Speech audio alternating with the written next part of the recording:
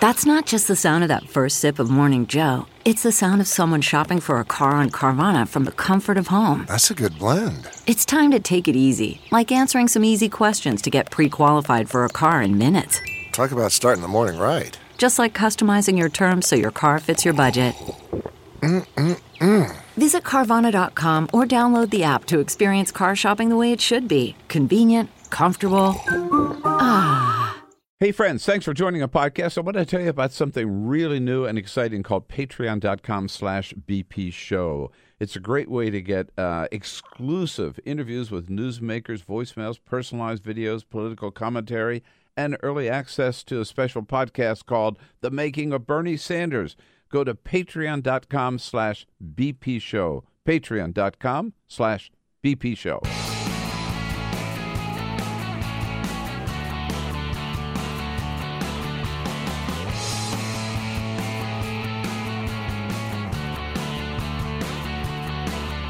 Giving you everything you need to fight the Trump administration. This is The Bill Press Show. Live at youtube.com/The Bill Press Show. Okay, can you live a day without coffee? Well, you got a month to get ready for it because May 29, Starbucks is shutting down. Just for one day. What do you say? Hello, everybody, on a Wednesday. Can you believe it? Here we are, Wednesday, April 18. It is the Bill Press Show, and you are a big part of it. So great to see you today with another very, very busy day with news on many fronts. News from Mar-a-Lago about a big meeting, secret meeting, took place over Easter weekend with CIA Director Mike Pompeo flying off to North Korea and sitting down with the president of North Korea, preparing the talks for next month or the month of June between Donald Trump and Kim Jong-un. News on that front. Also news in New York, where Fox News says they are 100% behind Sean Hannity. They don't care if he's got such a huge conflict of interest that he doesn't even reveal all of his relationships with Donald Trump. And the fixer, Michael Cohen, on the air.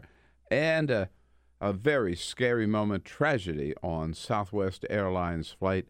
One of those 737s that Southwest Airline has exclusively, engine blowing up and one woman killed on a flight from LaGuardia to Dallas after an emergency landing in Philadelphia.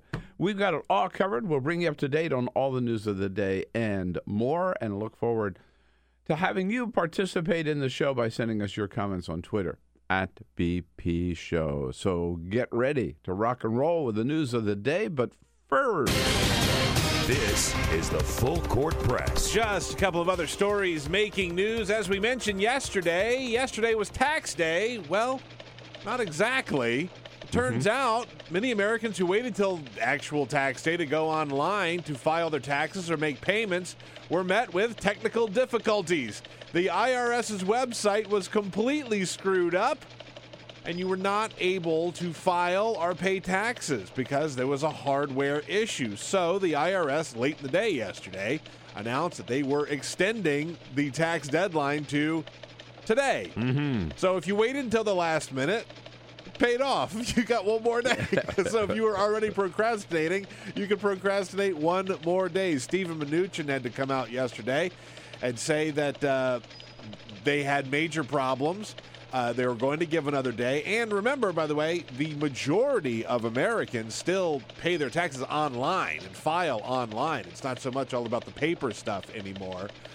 So you got one more day. Today is technically tax day for those of you who waited. All right, so and they had already put it off one more day because of Emancipation Day. Yeah, which happens sometimes. If any municipality has like a holiday, they have to move it back, and usually it's Washington D.C. with Emancipation Day.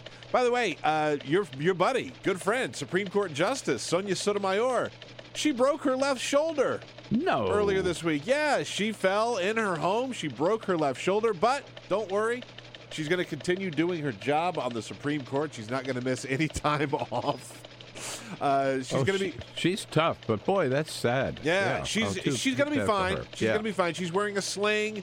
She's going to have one on for several weeks, and is going to have to go through physical therapy. But hadn't heard. I'll have to give her a call. Yeah, give her a call, send her some flowers, something like that. Right. And we've talked a lot about the Missouri Governor Eric Greitens. Well, the Attorney General of Missouri is accusing Greitens of misusing a charity donor list, as if he didn't have enough problems to deal with in Missouri.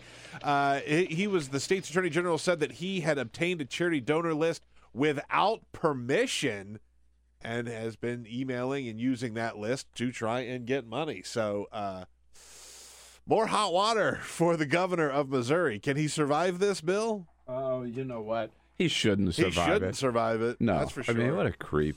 They ought to impeach that bastard. Get him out of there.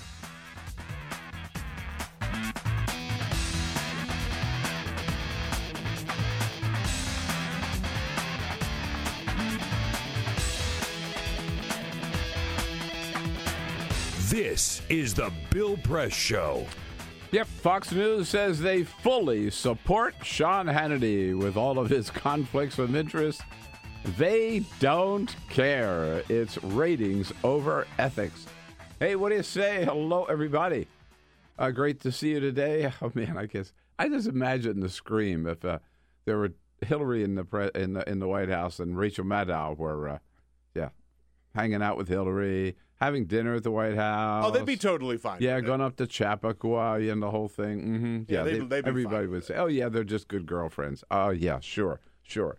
What do you say? Hello, everybody. Good to see you. Wednesday, April 18. Here we go with the Bill Press Show.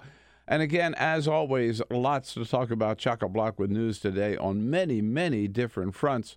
So thank you for being with us. Your headquarters here for the latest headlines, the latest in the news around the planet every day, and your chance to sound off about it as well. We always appreciate hearing from you. Look forward to hearing from you on Twitter at BP Show as we join you coast to coast, every little nook and cranny of the United States of America. Particularly, we are there with you also all around the globe. Heard from a cousin of mine yesterday who said her son, who's stationed with the Air Force in Germany, in the office there, in the Air Force office in Germany, guess what? They got the Bill Press Show on.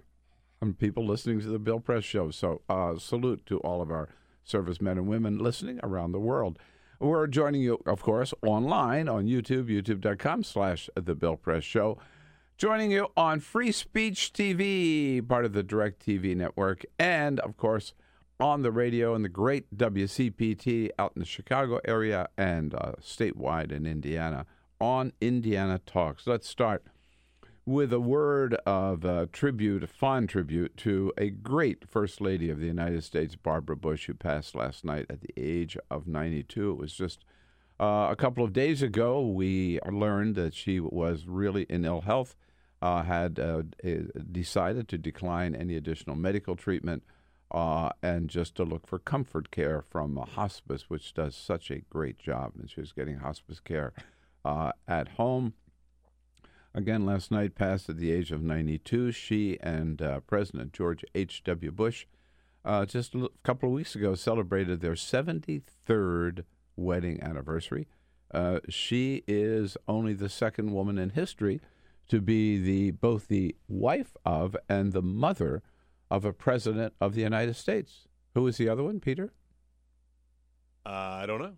Abigail Adams. Oh, wow. Of course, John Adams and John Quincy Adams. Sure, of course. That makes sense. Yeah. And, there's a lot of resemblance between Abigail Adams and Barbara Bush when you think of it. They were both very outspoken women. Remember, Abigail chastened John Adams, like, take care of the ladies. Don't ignore the women. Barbara Bush was a very, very outspoken First Lady. She was very tart with her comments sometimes. They called her in the family the enforcer. I never met her. I met her husband. I never met her. But I always loved her and loved the fact that, in following with particularly the example of Lady Bird Johnson, she had a cause, like most First Ladies do try to pick something out that they're going to focus on and make their platform.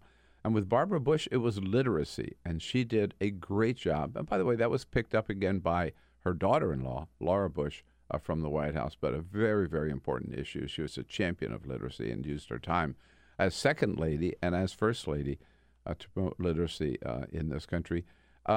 She was one of the funniest moments during the first Bush presidency was when he famously said he didn't like broccoli and wasn't going to eat it.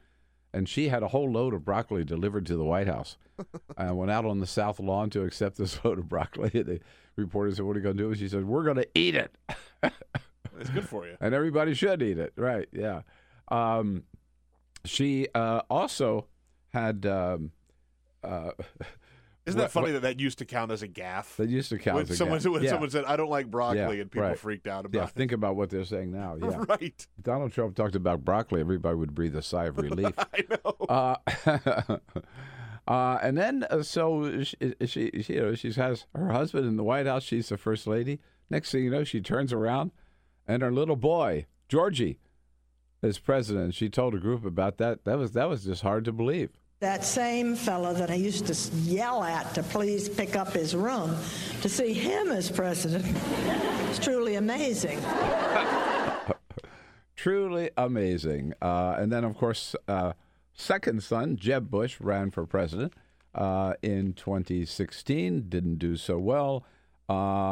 And she made no bones about the fact that she didn't like all the sniping against Jeb Bush by one Donald Trump. She said at the time, quote, about Donald Trump, quote, "He said terrible things about women, terrible things about the military. I don't understand why people are for him." No fan of Donald Trump, and we know that none of the Bushes voted for Donald Trump. So a really a great first lady, and sad to see her passing. Boy, so much news. Yeah, let's pick up on where we started yesterday with Sean Hannity and Fox News yesterday. Coming up, get this, okay? So remember, here's Sean Hannity, who's been attacking the Mueller investigation on his radio show, on his TV show, nonstop. And this is saying something. The biggest defender of Donald Trump on Fox News. Now, that you got to go far to be the number one on Fox News, because the whole damn network That's all they do. Is all they do, right?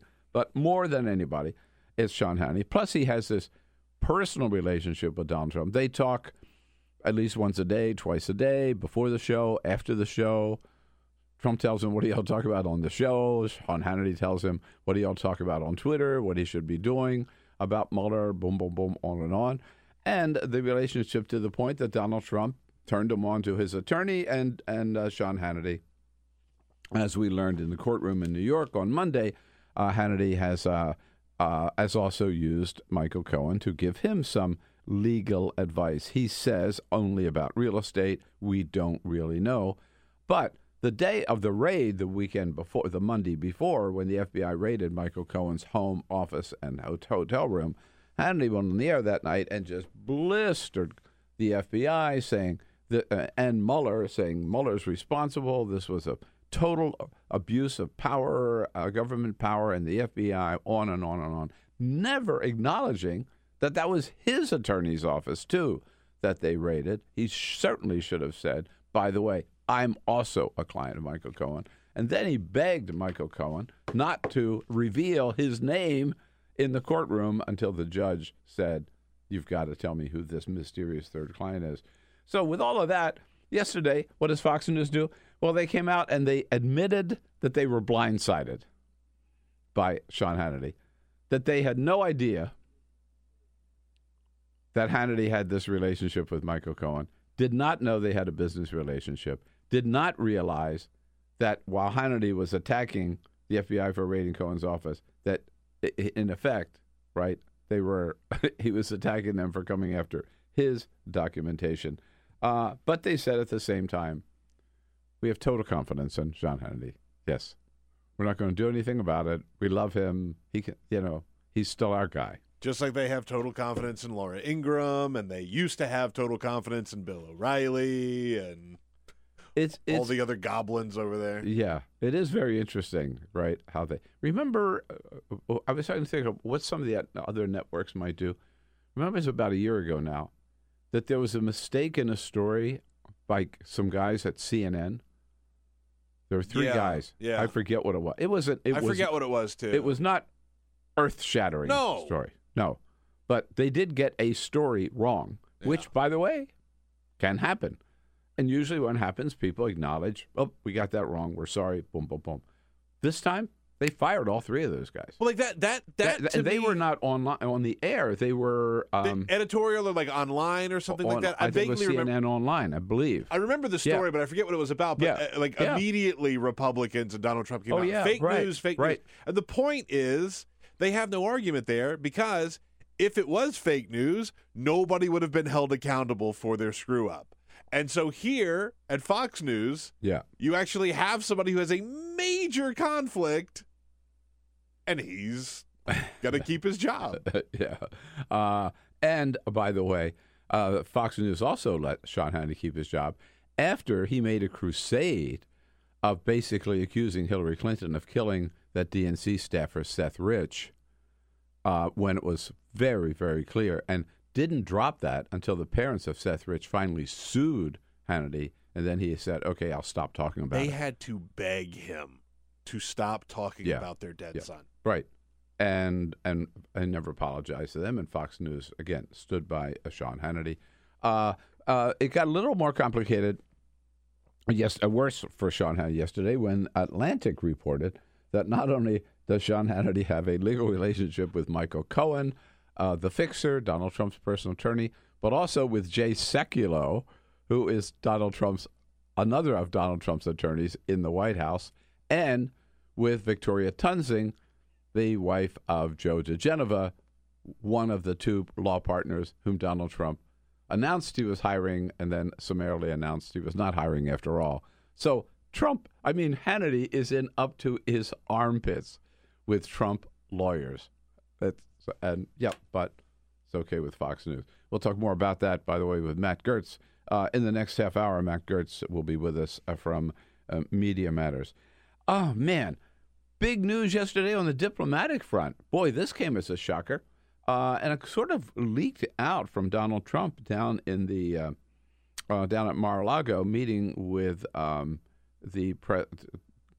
his name? Abe? Shinzo Abe, Prime Minister of Japan, and in talking with reporters, Donald Trump said, actually, we've had some very high meetings on very high level so far with North Korea, and it turns out, actually, he's right. The head of the CIA, now nominated to be Secretary of State, Mike Pompeo, went to North Korea. How could the head of the CIA get to North Korea and back and nobody know about it? Because he's head of the CIA. Exactly. Right? Yeah. But maybe only he could pull it off. But he did, and went and met with Kim Jong-un as a preparatory meeting for the summit between Donald Trump and Kim Jong-un sometime in May or June. Donald Trump reiterating yesterday, this was first reported, by the way, by the Washington Post. Trump repeating yesterday that he really looks forward to this meeting himself. I look forward to meeting with Kim Jong-un, and hopefully that will be a success. I don't know. I just have to laugh the way he says that name. Always. It's always the same one. Kim Jong-un. He does. He says it that way all the time. It's so weird. Every Kim time. Jong-un. It's like he wants to be careful. He doesn't screw up any part of the name. I know. It's so something. It's something. It is. And in terms of suddenly turning the corner, so like coming up next week, Kim Jong-un is going to meet with the president of South Korea in the demilitarized zone. And then, again, the summit coming up. So he's met with Pompeo, the summit coming up with Donald Trump. So there seems to be like turning a corner here to the militaristic approach to the diplomatic approach, which, by the way, we should all salute. And if Donald Trump can resolve the tension with North Korea, I'll be the first to say, Mazel tov, good job. But anyhow, at least we're not talking about destroying North Korea or flattening North Korea, which we were 6 months ago. So the fact that this little progress, but of course, who gets the credit for any little bit of progress in North Korea? Me. Without us and without me in particular, I guess, you would have to say that they wouldn't be discussing anything, including the Olympics would have been a failure. Instead, it was a great success. They would have had a real problem. Well, thanks, Donald yes. Trump. Mm-hmm. Particularly me, without us, but particularly without me, I have to say. Me. Do you get that? Me. Get the cameras focused on me. Yes, me. I got all the credit. Even for the Olympics, by the way. Yeah, which right. He had nothing to do with. What the hell did he have to do with any of that? That was between North Korea and South Korea, right? So, give him credit for anything that happened. I know. So now it's interesting, and I love to know what the possibilities are. But there seems to be one holdup, and Pompeo discovered this when he went over there, with the summit coming up, and that is they can't decide where to have it. So there are 5 locations being considered, and apparently Kim Jong-un is Kim Jong-un. Thank you. Is fixed on one particular location which Donald Trump doesn't like or we don't like, and I'd love to know what they're considering. You know, it can't be in the United States. That's probably what Donald Trump wants. Come to Mar-a-Lago. I think that's what Kim Jong-un would like. Yeah, sure. Right? I don't think it can be in the United States. I find it hard to believe it could be in North Korea either, right? Yeah. They don't have any place swanky enough for Donald Trump in North Korea. I don't think so, right? No. They don't have gold fixtures on the toilets, right? Imagine if that's what it is that blows this whole deal up. That's what it is. Mm-hmm. There's nowhere nice enough for the two of them to agree on. No, for him to agree on. For him to agree on. But at any rate, a good word on the diplomatic front there. Not such a good word on the diplomatic front. This is pretty embarrassing with sanctions on Russia. We talked about this yesterday, but it's gotten even a little more heated since yesterday. So let's back up a little bit. It was Sunday when having all these discussions, what are we going to do about Russia enabling Syria on this chemical weapons attack? Because they knew what was going on. And they might have given some cover, and they certainly defended it, the use of the chemical weapons by Bashar al-Assad. So we send the cruise missiles, 100 of them, into Syria. But everybody said, no, but that's okay. That's punishing Syria. Now we got to do something to Russia. And they talked about what they're going to do. I talked about more sanctions. So Ambassador Nikki Haley, ambassador to the UN, goes on the Sunday shows with total carte blanche from the White House and announces we're going to impose new sanctions on Russia to show how tough we are, and the president is going to do it tomorrow on Monday. One person watching the Sunday shows was Donald Trump in Mar-a-Lago, who said, the hell I am, screams at the TV. What is she talking about? I never agreed to that. You know, what it was it looked like she was getting the credit, making the decision rather than him. So he gets pissed off, and he says he's not going to announce any new sanctions. He pulled the plug, and then he sends Larry Kudlow out yesterday at the White House to say, poor baby, poor lady, she just got confused. She got ahead of the curve. She's done a great job. She's a very effective ambassador. There might have been some momentary confusion about that. Ooh. But if you talk to Steve Mnuchin at Treasury and so forth, he will tell you the same thing. They're in charge of this. Yeah, so condescending. Yeah, she got ahead of the curve. She's just a little confused. She's right? in over her head. She's in over her head, exactly, as if he's not. Well, good for her. Nikki Haley says BS to that. So this is not Nikki Haley herself speaking, but on Fox yesterday, Dana Perino, former press secretary for George W. Bush. She had reached out to Nikki Haley, and she tells the world Nikki Haley's response. In the last half hour, I was able to get in touch with Nikki Haley, and she said, quote, "With all due respect, I don't get confused." So there is some clarity, at least from her part, on that tonight. Whoa. Take that, huh? I love it. I love it. Yeah. She said, I knew what the hell I was talking about. I know what direction I had. I know what decision was made. Don't give me that BS. Like, I have a lot of problems with Nikki Haley, right? So, yeah. But she was the governor of a state in South Carolina. She's got a pretty strong track record, right? Agree or disagree with her. Right. She knows what she's doing. She can get things done, is my point. She's an effective and you look at Donald administrator. Trump. She's got some experience, right? She's an executive, and they tried to throw her under the bus, and she said, "Not so fast, dude." Who do you think got confused here? Who do you think got confused here? Someone who constantly gets confused, like Donald Trump? Mm-hmm. Or Nikki Haley? Meanwhile, there she will not go away. Donald Trump would love her to go away. She will not go away. Stormy Daniels was back yesterday on The View with her attorney, Michael Avenatti, and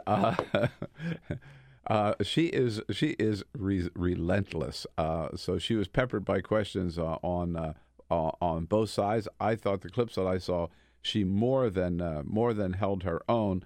Her attorney. One thing, they made a little news yesterday because they released a sketch of the guy who came up to her in the parking lot in Las Vegas and warned her to lay off Donald Trump or else. Avenatti talking about the sketch. If you positively identify him, we're going to pay you $100,000 because we want to get to the bottom of who this is.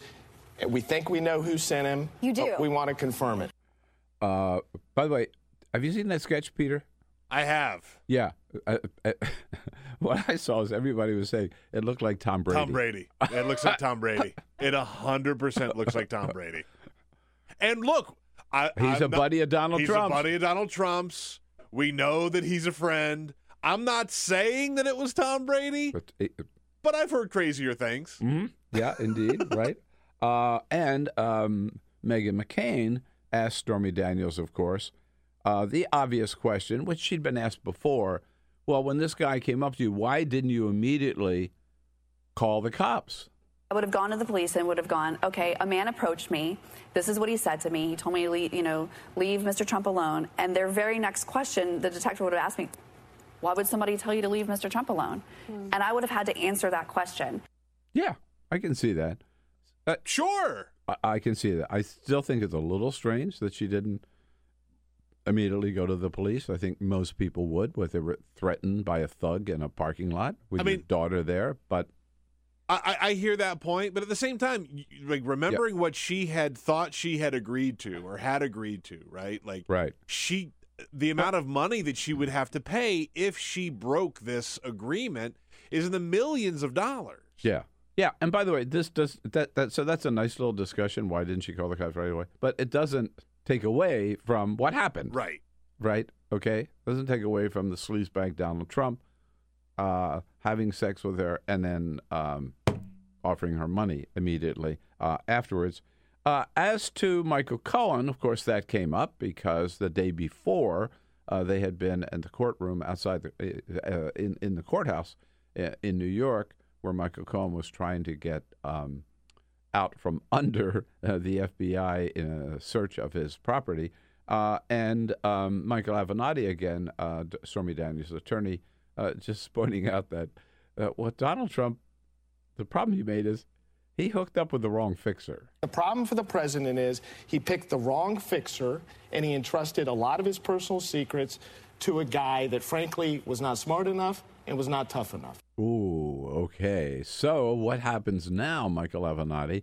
Do you think Michael Cohen will stick by Donald Trump, or will he throw Donald Trump under the bus? Michael Cohen has a family. He has kids. I understand that he's a fairly devoted father, and he's not going to look at his wife and say, no, I'm going to go take a bullet for this president and go serve decades or 10 years or 5 years, at least 10 in a federal penitentiary.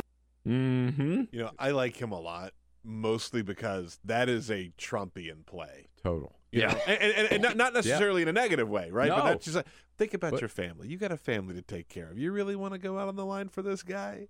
Like that is a very Trumpy. But you know what? I think he's right. I do too. 100%. Yeah. I mean, just look at the Robert Mueller investigation, right? Where Michael Flynn is now cooperating. George Papadopoulos is now cooperating. Rick Gates is now cooperating. The only guy who's not is Paul Manafort. And if he's smart, he better start cooperating. These right? guys You look at 30 years in prison. No, they're not going to do that. As much as these guys like to act like they're in the mob or the mafia and loyalty above all else and all this stuff, like they're not going to do time. Mm-mm. They're not going to do real hard time to cover up for this buffoon. They're not going to do it. No, not at all. So we're going to get more into the whole Sean Hannity mess with Matt Gertz from Media Matters for America. And then Victoria Jones will be along as she's now with a D.C. radio company. Going to be here as a friend of Bill, and will be joined by legal analyst Debbie Hines, our good friend, and look more into both the Michael Cohen matter and also what's happening with Starbucks and their big decision about May 29. I told you, lots to talk about today. A busy news day. Your comments on Twitter at BP Show. Let's take a quick break, and then we'll be right back with Matt Gertz, Media Matters. This is the Bill Press Show. Hey, here we go. Wednesday, April 18. It is the Bill Press Show, and we're coming to you live from our nation's capital, Washington, D.C., our studio right here in the heart of the action on Capitol Hill. And joining us in studio on some of the important media questions, particularly that we've been talking about the last couple of days. Matt Gertz is a senior fellow at Media Matters for America, frequent guest of the show, good friend. Hello, Matt. Good to be back. Yeah, last time we talked, you had just posted your interview, a little profile based on the new book, From the Left, A Life in the Crossfire. It was fun. Thank you for doing that. Again, don't forget, check out the book at our website, BillPressShow.com, if you haven't already seen it or have your copy. And Matt, we've been, by the way, in terms of media news, the biggest media news of the day is that Friday is April 20, 420, Pot Day, the National Pot Day. It's now a national holiday. We've declared it a national holiday. And we will have a special podcast and a special Patreon show for 420 for our extra special viewers here. We let me just tell you, it's pretty wild. Let me just say that if you want to see the video, you have to subscribe to our Patreon page. It costs $5 a month. We're giving you new content that you can only get on the Patreon page every single week.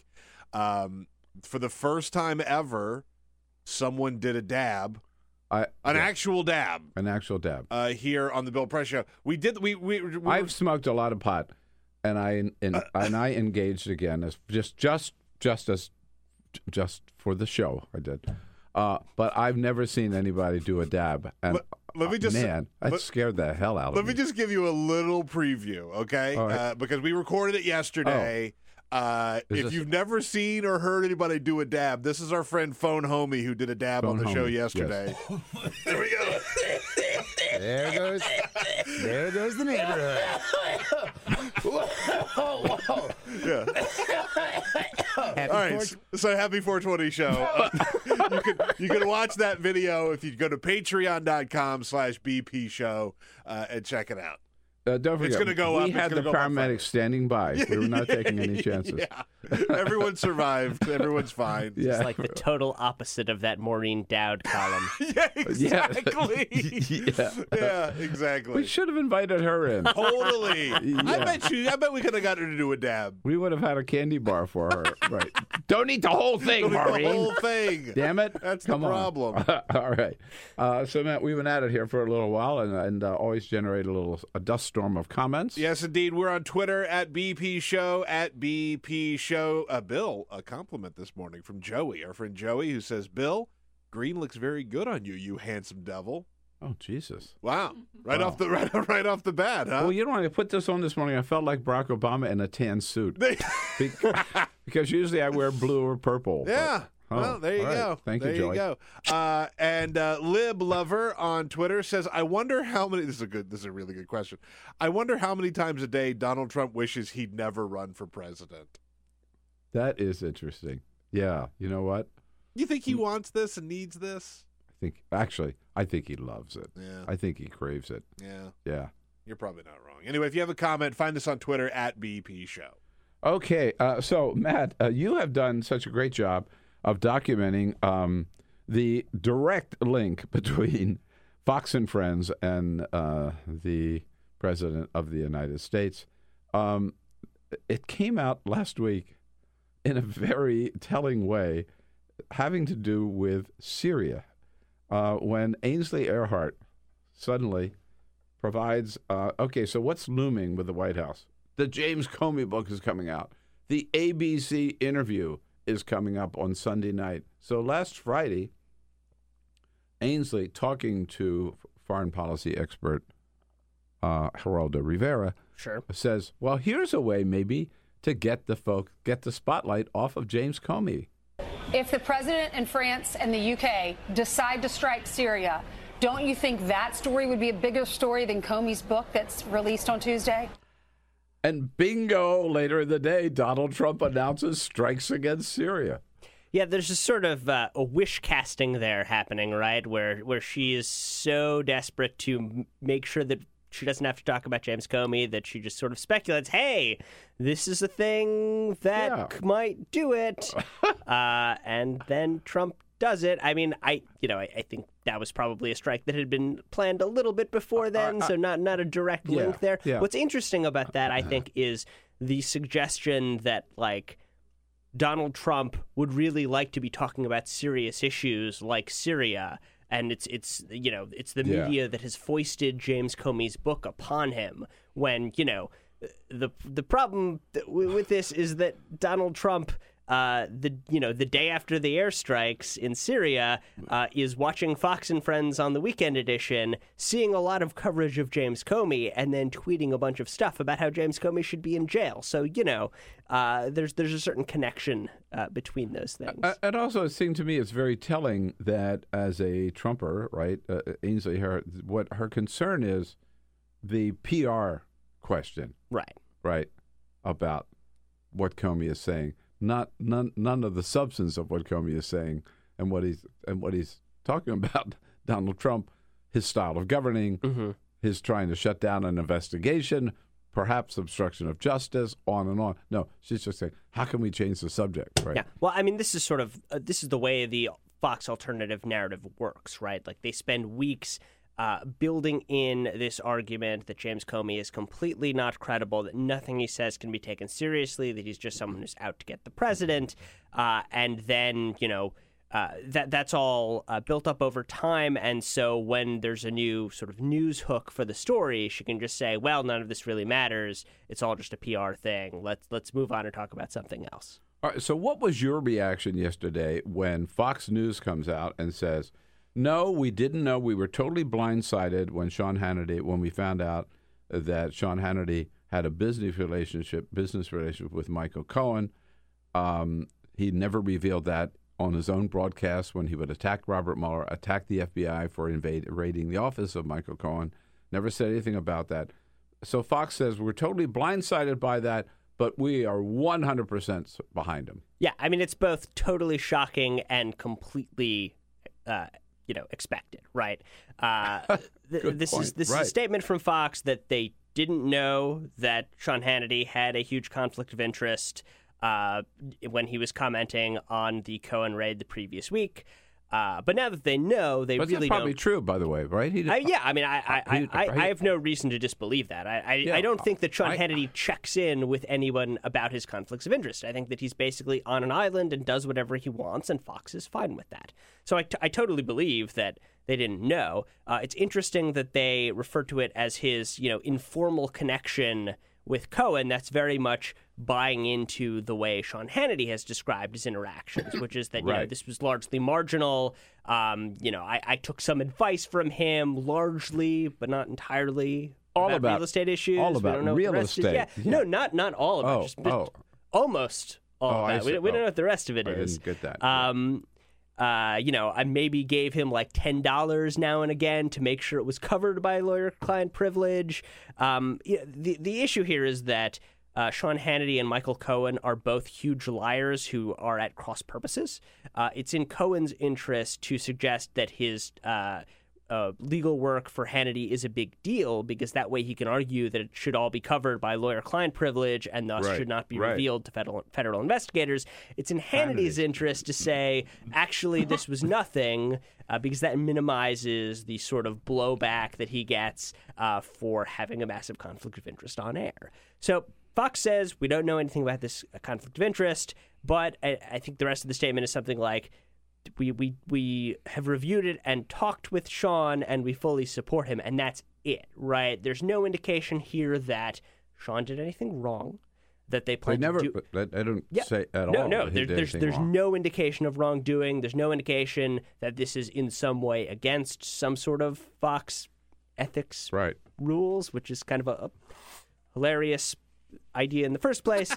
You know, there's nothing in there that says Sean Hannity won't be allowed to do this again, or we're going to take some steps to make sure that if there are any other conflicts of interest, they'll be disclosed, or that this particular conflict of interest would be disclosed in the future.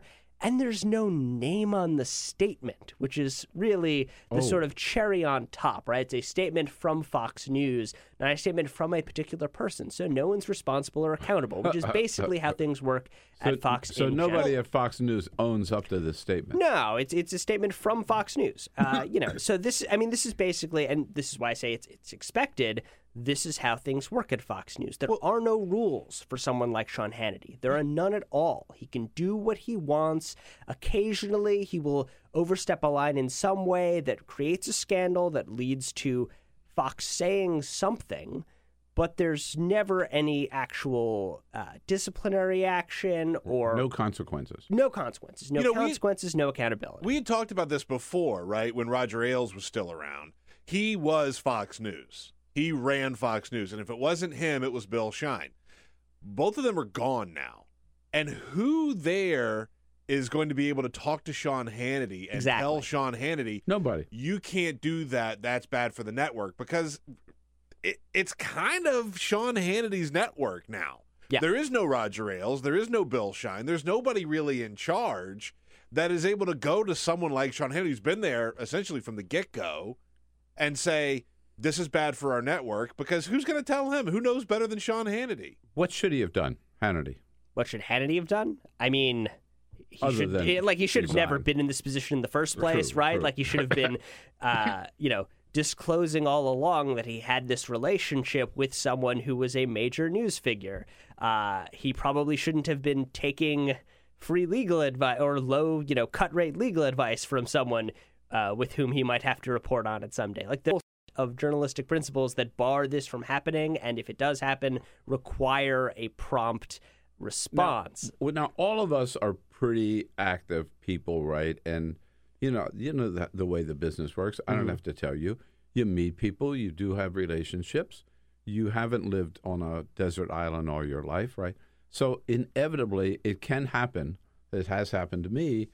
That somebody whom you know well or might even have a relationship with comes up in the news that you have to talk about. In that case, the proper thing to do is to reveal your connection, correct? Sure. Yeah. I mean, and I if think you do that, and people have done that, I've done that, then at least and I think the Cohen case is one that's just so shockingly obvious that he needed to disclose it. This was a raid of Michael Cohen's office and home for, like, documents that were seized by the FBI under a search warrant. A criminal investigation. Yeah. And so, you know, Sean Hannity's documents may be included in that. And if they are, you know, that gives him a very specific conflict of interest regarding that raid. He needs to disclose that. He didn't. Instead, he just, you know, went about his business bashing the raid as, you know, a shocking police state action. And Fox is apparently fine with that. They have no interest whatsoever in ensuring that the network obeys basic principles of journalism, which is you lay out, everyone else has to do. Right. So now it's compounded by the fact that Atlantic yesterday revealed that Hannity has 2 additional legal relationships or connections. Mm-hmm. One with Jay Sekulow, who is, again, one of the other president's other attorneys dealing with the Robert Mueller investigation, and then Victoria Tunzing, wife of Joe DeGenova, co-owner of that law firm that the president said he was going to hire and then ended up not hiring. Yeah, and so he's got all these ties with the president's attorneys. It's actually 4, because Victoria Tunzing's husband is Joe DeGenova, who's another prominent Republican lawyer. And Hannity last year said on his radio show that he had hired Sekulow and DeGenova to investigate and possibly do a civil action against the CIA, who Hannity claimed had been illegally surveying him. So it's 4 different lawyers tied to Trump, all of whom Hannity frequently hosts while never revealing that he has these ties. Yeah, right. And then on top of that, we know that Hannity and Trump talk often by phone, dinner at Mar-a-Lago, dinner at the White House. I mean, it's almost like, and reportedly, Donald Trump often at the White House quotes Sean Hannity and tells people, well, Sean thinks we should do that or whatever. I mean, he's almost the de facto chief of staff. Yeah, and I think that this is one of those broader ethics issues that are much, I guess, much harder for everyone to focus on because it's so ongoing and so obvious. The Cohen situation is a very discrete thing that everyone can point to and say, well, here is a thing that happens to other people. That, in those cases, they need to disclose, and Hannity didn't disclose, so it's bad. There aren't a lot of precedents for, someone with a TV show who also serves as a de facto advisor to the President of the United States. That's a level of ethical crisis that doesn't come up under normal circumstances. And so I think it's harder for everyone to focus on that issue, that Hannity is advising the president on specific policies and then going on his show and supporting those policies, right? That Hannity is talking to Trump about how to deal with something like the Nunes memo, and then, trumpeting that on his show, that Hannity is getting ideas from Trump about what to do on his Fox News program. This is a much bigger and deeper problem. How things have changed. I mean, I was just thinking, I remember back in the Crossfire days, Mary Madeline, George W. Bush is running for president, or is president, I forget which. So he's running for president or re-election. And must have been for president. At any rate, she was not on the Bush campaign. She was not on the Bush team. She was not on the Bush payroll.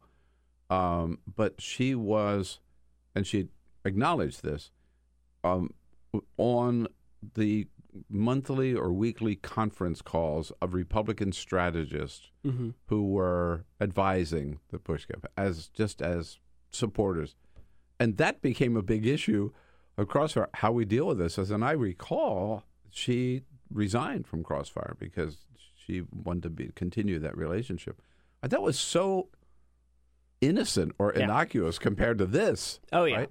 I mean, this is. But it was a different standard when people were a little more sensitive. Yeah, well, I think it's a different network. I mean, it's also a different network. Fox just doesn't care about ethics issues. They're not important to them.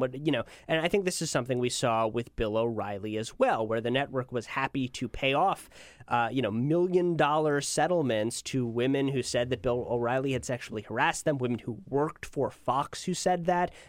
The network didn't care. They kept doing it. It caused trouble when, that story was reported out by the New York Times, by reporters who just won a Pulitzer Prize for that. And when an advertiser boycott went after Bill O'Reilly's advertisers, told them you shouldn't be associating your brands with someone who repeatedly sexually harasses people, and all of his advertisers dropped out, and only then did Fox care enough to do something. That, I think, I think there are often disagreements about whether or not advertiser boycotts are a good idea or not. I totally understand those discussions, but it is the only thing that Fox actually cares about, right? Like, Fox is not going to... the normal recourse when someone on television does something bad is to go to their bosses and say, this person's doing something bad, you should keep them from doing it again. And then, they respond. That is useless when you're dealing with Fox News. It is completely worthless to go. I mean, even in the case of Laura Ingraham, right? Like, they brought up the fact that she had said some really nasty things about some high school kids. Yeah, and lost a ton of advertisers, and Fox is still the whole time, we're sticking with her. We're sticking with her. We're sticking with her. Well, because that's the business model, right? Yeah. Like, they get viewership because their commentators are willing to, do whatever the president says and say really, virulent things. And so because of that business model, the only way to impact the network is to change the business model. Right. Matt Gertz with us from Media Matters, MediaMatters.org. So Comey did this big thing on ABC last night. Sunday night. He's on with Jake Tapper tomorrow. I think he was on with Colbert last night. He's going to do The View. Blah, blah, blah. Is the media making a mistake by sort of making Comey this total media hero? I mean, I don't know how you... They really have put him up on a pedestal. Yeah. I don't know how you avoid covering him. I mean, this is... an FBI director who was fired by the president because of his, unwillingness to do what the president said about the Russia investigation, and just someone who played, let's be real, the pivotal role in determining who won the 2016 presidential election. I think that's pretty clear at this point. And so, there's no way to avoid discussing him a lot. I think that there's a trap that I think people fall into sometimes, which is that just because the president is behaving in ways that wreck norms by attacking people, it doesn't mean that those are good people who you need to hold up as exemplars.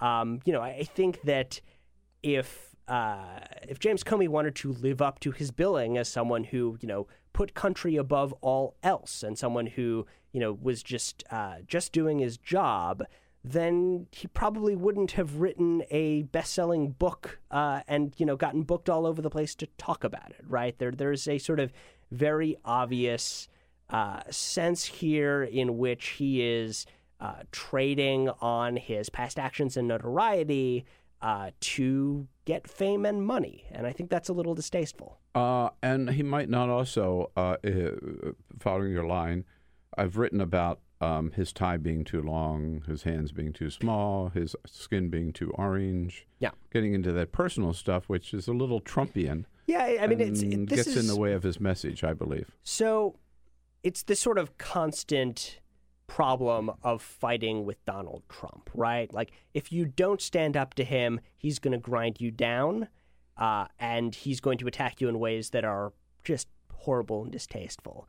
But if you try to drag him, if you try to go down to his level, you make yourself look small, right? Yeah. And it's hard for someone who's 6'8" to make themselves look small. But, this reminds me of Marco Rubio, basically talking about the size of Donald Trump's, Right. This doesn't, just because he is a, unpresidential thug doesn't mean that it's a good idea to act like one, too. Yourself, right. Just a little bit of time left, but I have to ask you the latest, if there is a latest, on Sinclair Broadcasting. Last time you were in, we talked about this whole, and since then I've been to Chicago and I visited WGN, the great WGN in Chicago, which is the number one target for Sinclair expanding their empire by buying Chicago's very own WGN. Sinclair, which put out this warning about fake news that they required all of their anchors to read. And they are now seeking to expand their empire from 143 to 192 or what? No, they have 192, adding another 43 stations. Is that going to happen? What's going on? Is there any blowback? Or I mean, we'll see, right? Like, this is one of those cases where it's impossible to disentangle the president's personal interests and the things that he says publicly from the actions of government, right? Like, this is a merger that needs to be reviewed by the federal government, but you have the president going out on Twitter saying that Sinclair is great. It. Yeah. Yeah. So, I think that raises a lot of questions about how that process is going to go. And he's got his guy now, head of the FCC. Absolutely, who has met repeatedly with Sinclair throughout this whole process and is apparently a big fan of them. The other news that broke yesterday, I believe, is that one of the Smith brothers who sort of run and own Sinclair had apparently maxed out to Gianforte, the Republican congressman from Montana, who famously body slammed a reporter, during on the eve of his previous election. So, that is a very strong signal, I think, about what you think about journalists. If you're maxing out to the guy that body slams reporters, I think that says something about you. Right. And it's probably the same David Smith who said that print media serves no purpose whatsoever. You might as well just abolish it all. I think it was his brother Robert who did it, but more or less. At any rate, the Smith brothers. They make good cough drops. Lousy television. Hey, Matt, great to see you. Thanks for coming in. Good to be back. Here's a friend of Bill, the one and only Victoria Jones, coming up next here on The Bill Press Show. This is The Bill Press Show. Hey, everybody, this is Bill Press. Thanks for listening to the Bill Press and Friends podcast. And now, do yourself a favor. If you haven't already done so, subscribe to the show on iTunes. Here's what you do. Just search for The Bill Press Show. Then you can take us with you and listen in anywhere you go. And you'll get new shows from us as soon as they're posted. And one more thing. If you really enjoy Bill Press and Friends, please help us grow by telling a friend, writing a review, and giving us a rating on iTunes. It's so great to have you on board. Many thanks.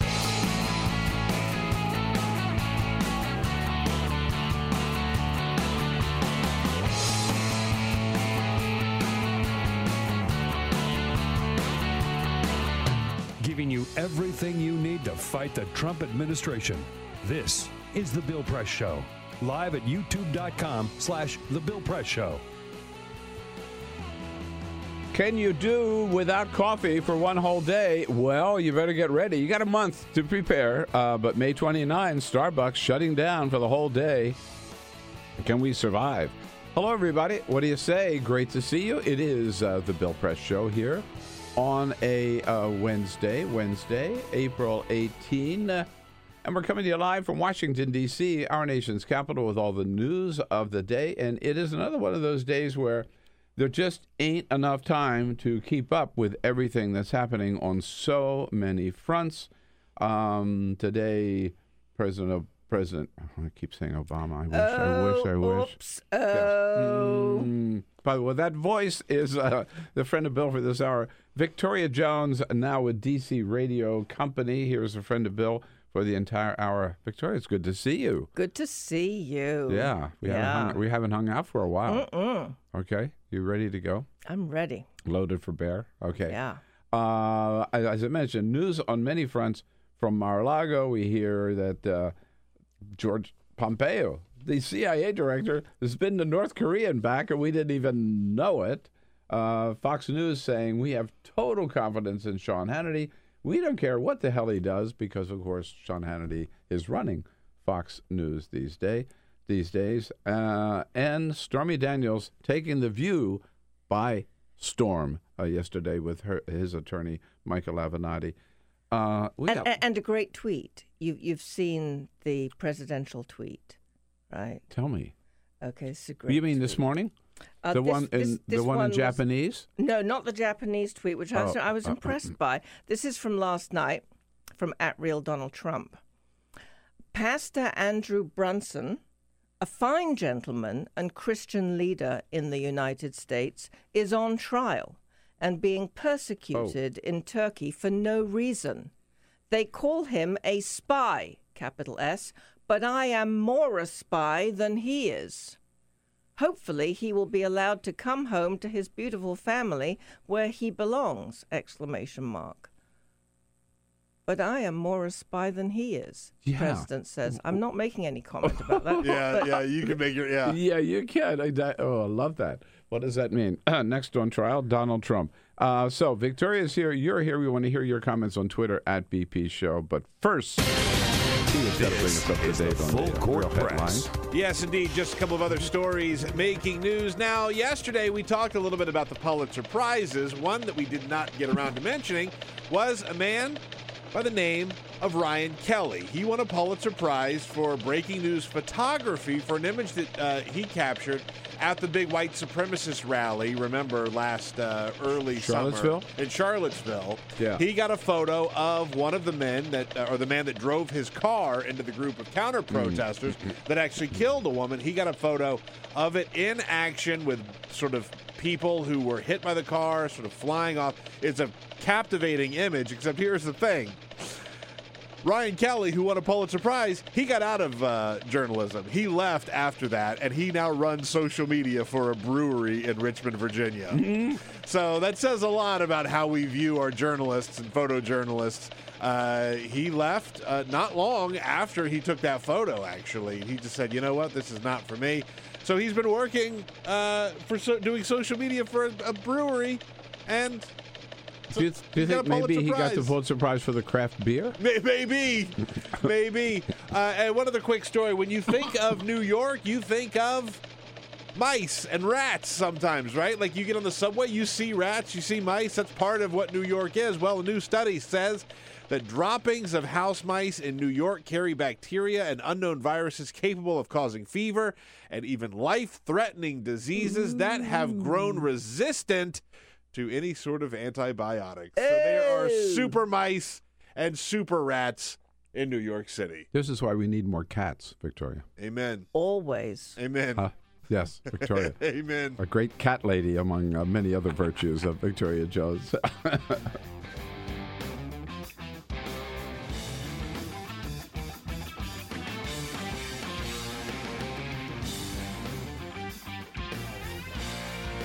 Take the Bill Press Show anywhere you go. Download our free podcast. Search for the Bill Press Show on iTunes and catch the highlights from every show. Yes, Fox News says we were totally blindsided by Sean Hannity. We had no idea he had this professional relationship with Michael Cohen, but that's all right. We still support him 100%. What do you say? Hello, everybody. Great to see you on a Wednesday, April 17. Welcome to the Bill Press Show. And this Wednesday edition, as we boom out to you live from our studio on Capitol Hill in Washington, D.C., joining you online on YouTube, youtube.com/The Bill Press Show, joining you on Free Speech TV, coast to coast, as well as out in the greater Chicago area on the great WCPT, the big progressive foghorn of Chicago. We are there, and we are joined today as a friend of Bill this entire hour by our good friend, formerly with Talk Radio News, now a chief correspondent for DC Radio Company, Victoria Jones. Hello, Victoria. Hello. Everything good? Everything's great. I know. You always are very upbeat. We like that about you. By the way, we have a very special broadcast coming up on Friday. Yes. For those who are our Patreon subscribers. That's over and above. Yes, Patreon. Wonderful. It's a great program. Love Patreon. And so Friday is 420. I don't know whether in the UK 420 is a big day, but April 20, pot, and it's a high holiday. It's a high holiday. Okay, I like that. That's yes, good. right. That was quick too. I mean, that's quick, particularly since I'm waiting for my coffee, which I know is brewing. And but it's very impressive that We'll get it is. that coffee It's a high to you holiday. as fast as we can. It is, yes. Good high holiday. We celebrated the high holiday. We taped a special program with two good friends, Peter and I. And there was lots of pot going around. And Matt Laszlo from, Really? Yes. Matt Laszlo. Hey, it's legal, baby. Oh, you taped legal. it in D.C.? Yeah. Yes. Right here, in that, right in that chair that you're sitting in right now. Right here. Matt Laszlo from Rolling Stone. And then Phone Homie from Slab. The Slab Hour. The Slab Hour. Yes. Phone Homie, really? That's Phone the name? Homie, yes. Phone Homie. So here's a little preview. Do you remember much about it, Bill? Well, here's I do. Before I really got stoned. So we were smoking. Were you smoking or eating? We were smoking. Smoking.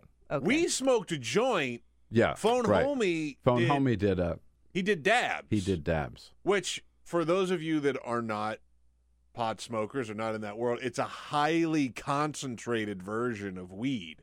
So if taking a hit off of a joint is like drinking a beer, doing a dab is like doing a couple shots. Wow, Straight down. I am not in that world. But by the way, and you have There to were have... no brownies?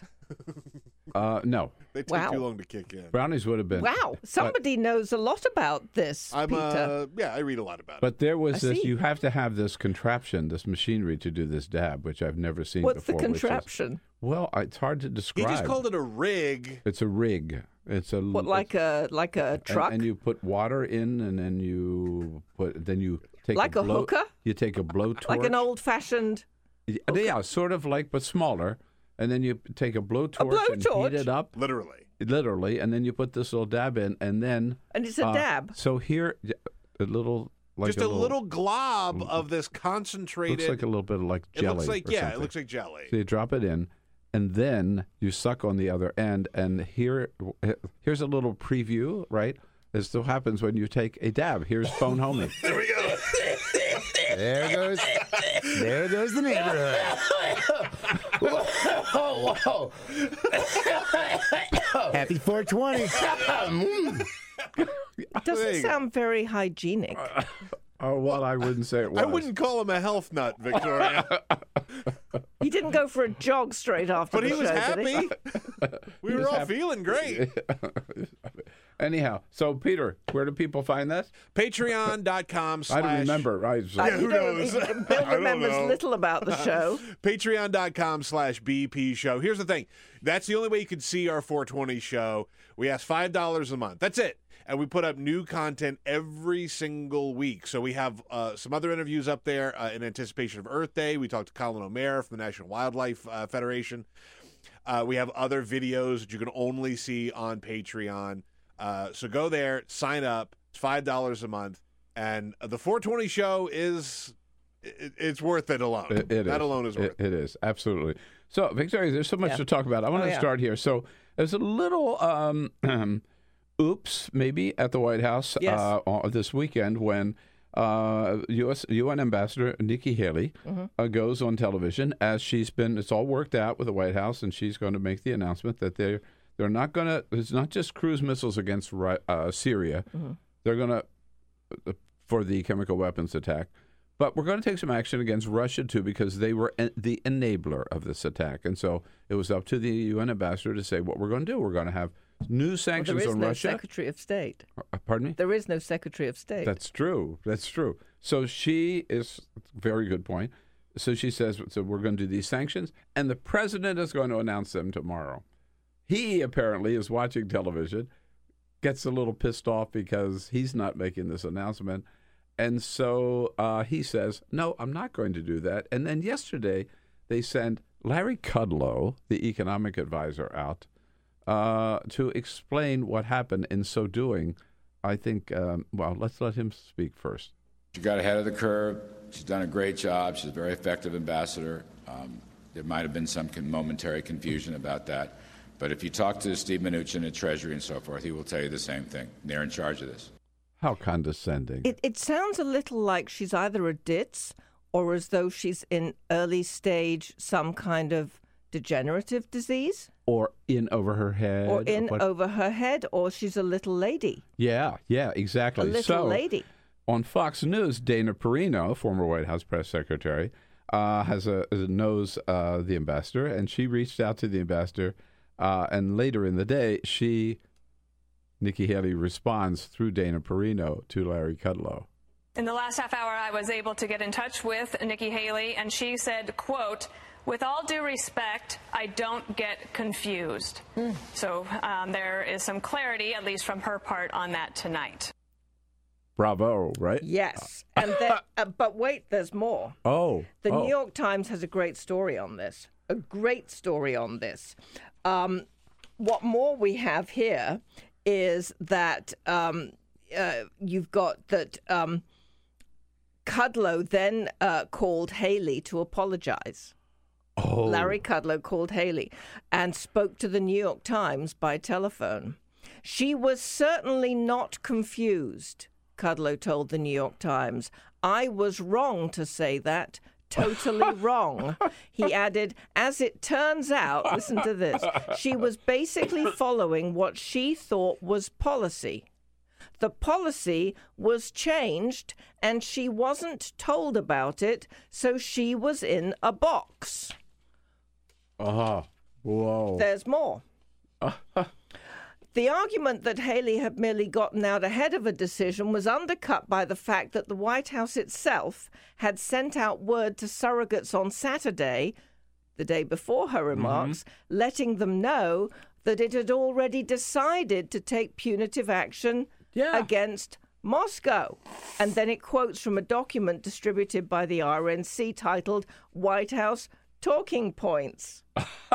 So then there's more. Now, and so this is fascinating. Then it talks about the deeper strain between Trump and Haley. And it did talk about how Trump had been watching this and said that he went ballistic when he saw her say it. And really, he got very cross when he saw her say this on TV. But the deeper strain, according to administration officials and other insiders, she's perhaps the most hawkish voice. It says, this is fascinating. He was watching it and said, at one point recently, he saw Haley on TV sharply criticizing Russia over its intervention in Ukraine. Who wrote that for her? Trump yelled angrily at the screen, according to People Briefed. Who wrote that for her? Trump has grown suspicious of her ambition, convinced that she's been angling for Tillerson's position, and increasingly wondering whether she wants his own job.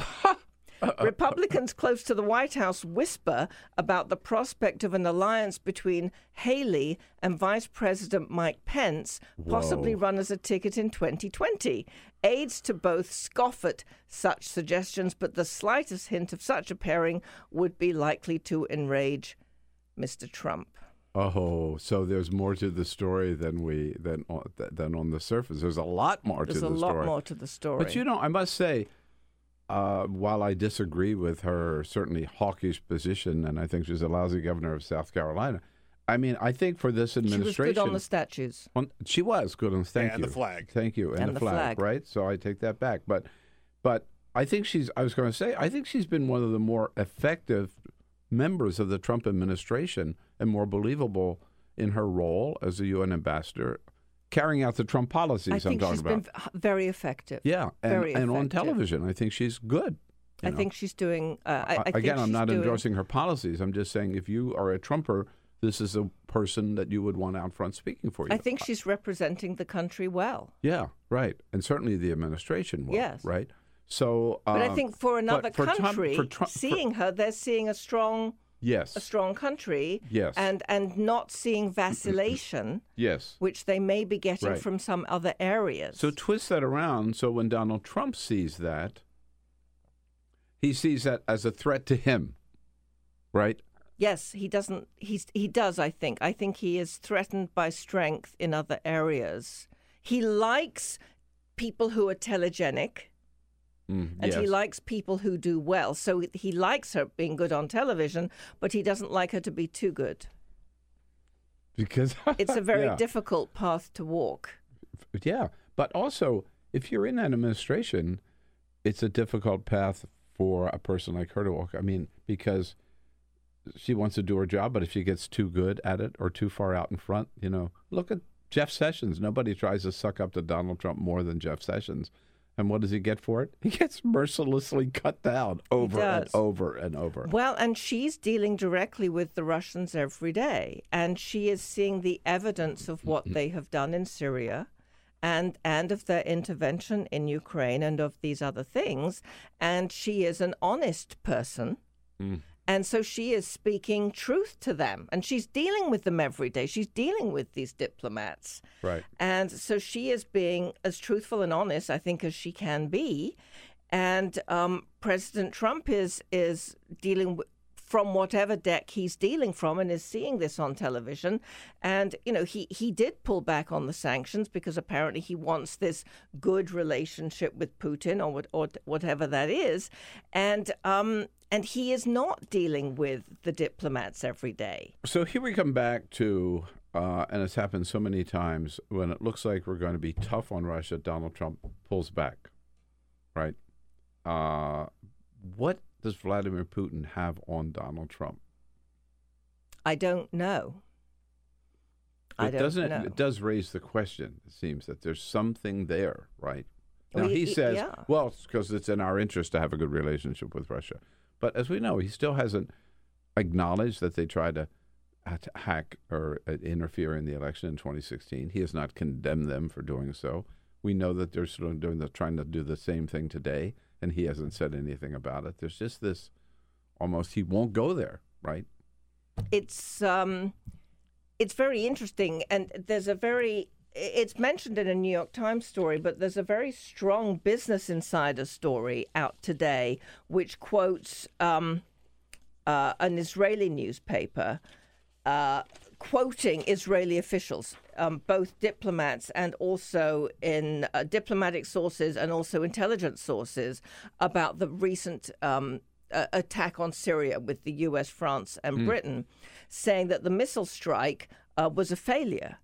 And saying basically Israeli officials? Yes, Israeli officials. An Israeli diplomatic source is quoted by, I think it's pronounced Enet News.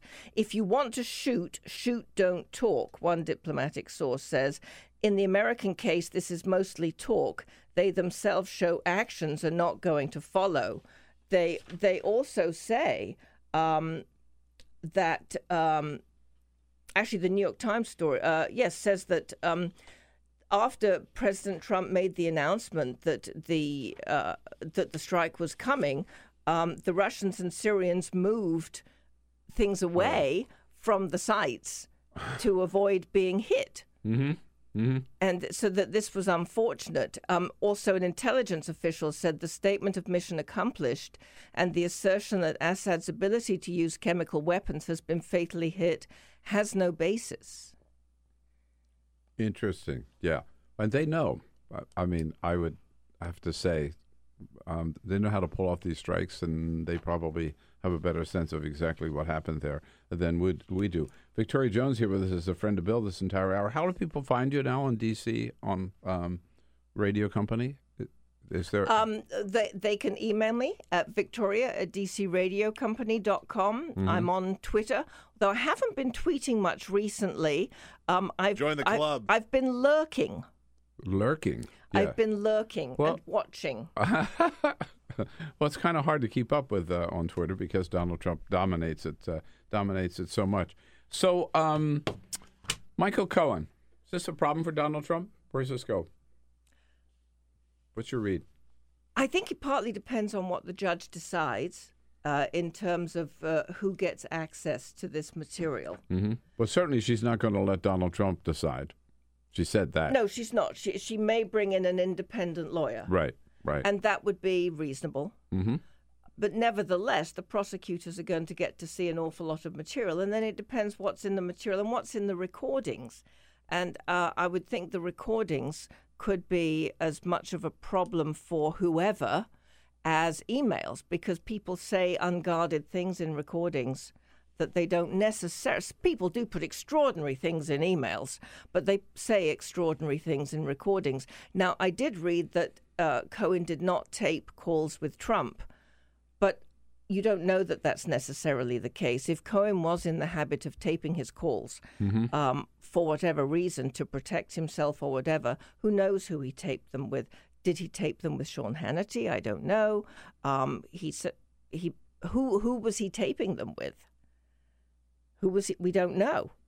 And what is on them? The prosecutors will think these are a gift from heaven. Right. I mean, if you want smoking guns, then recordings are smoking guns. Of what, we don't know. Right. And given the close and long time relationship that Donald Trump and Michael Cohen have, where they're really buddies, they go off together, go out to dinner together, one would imagine that those recordings are totally wide open, right? They were not holding anything back. Like, they're best friends talking about anything.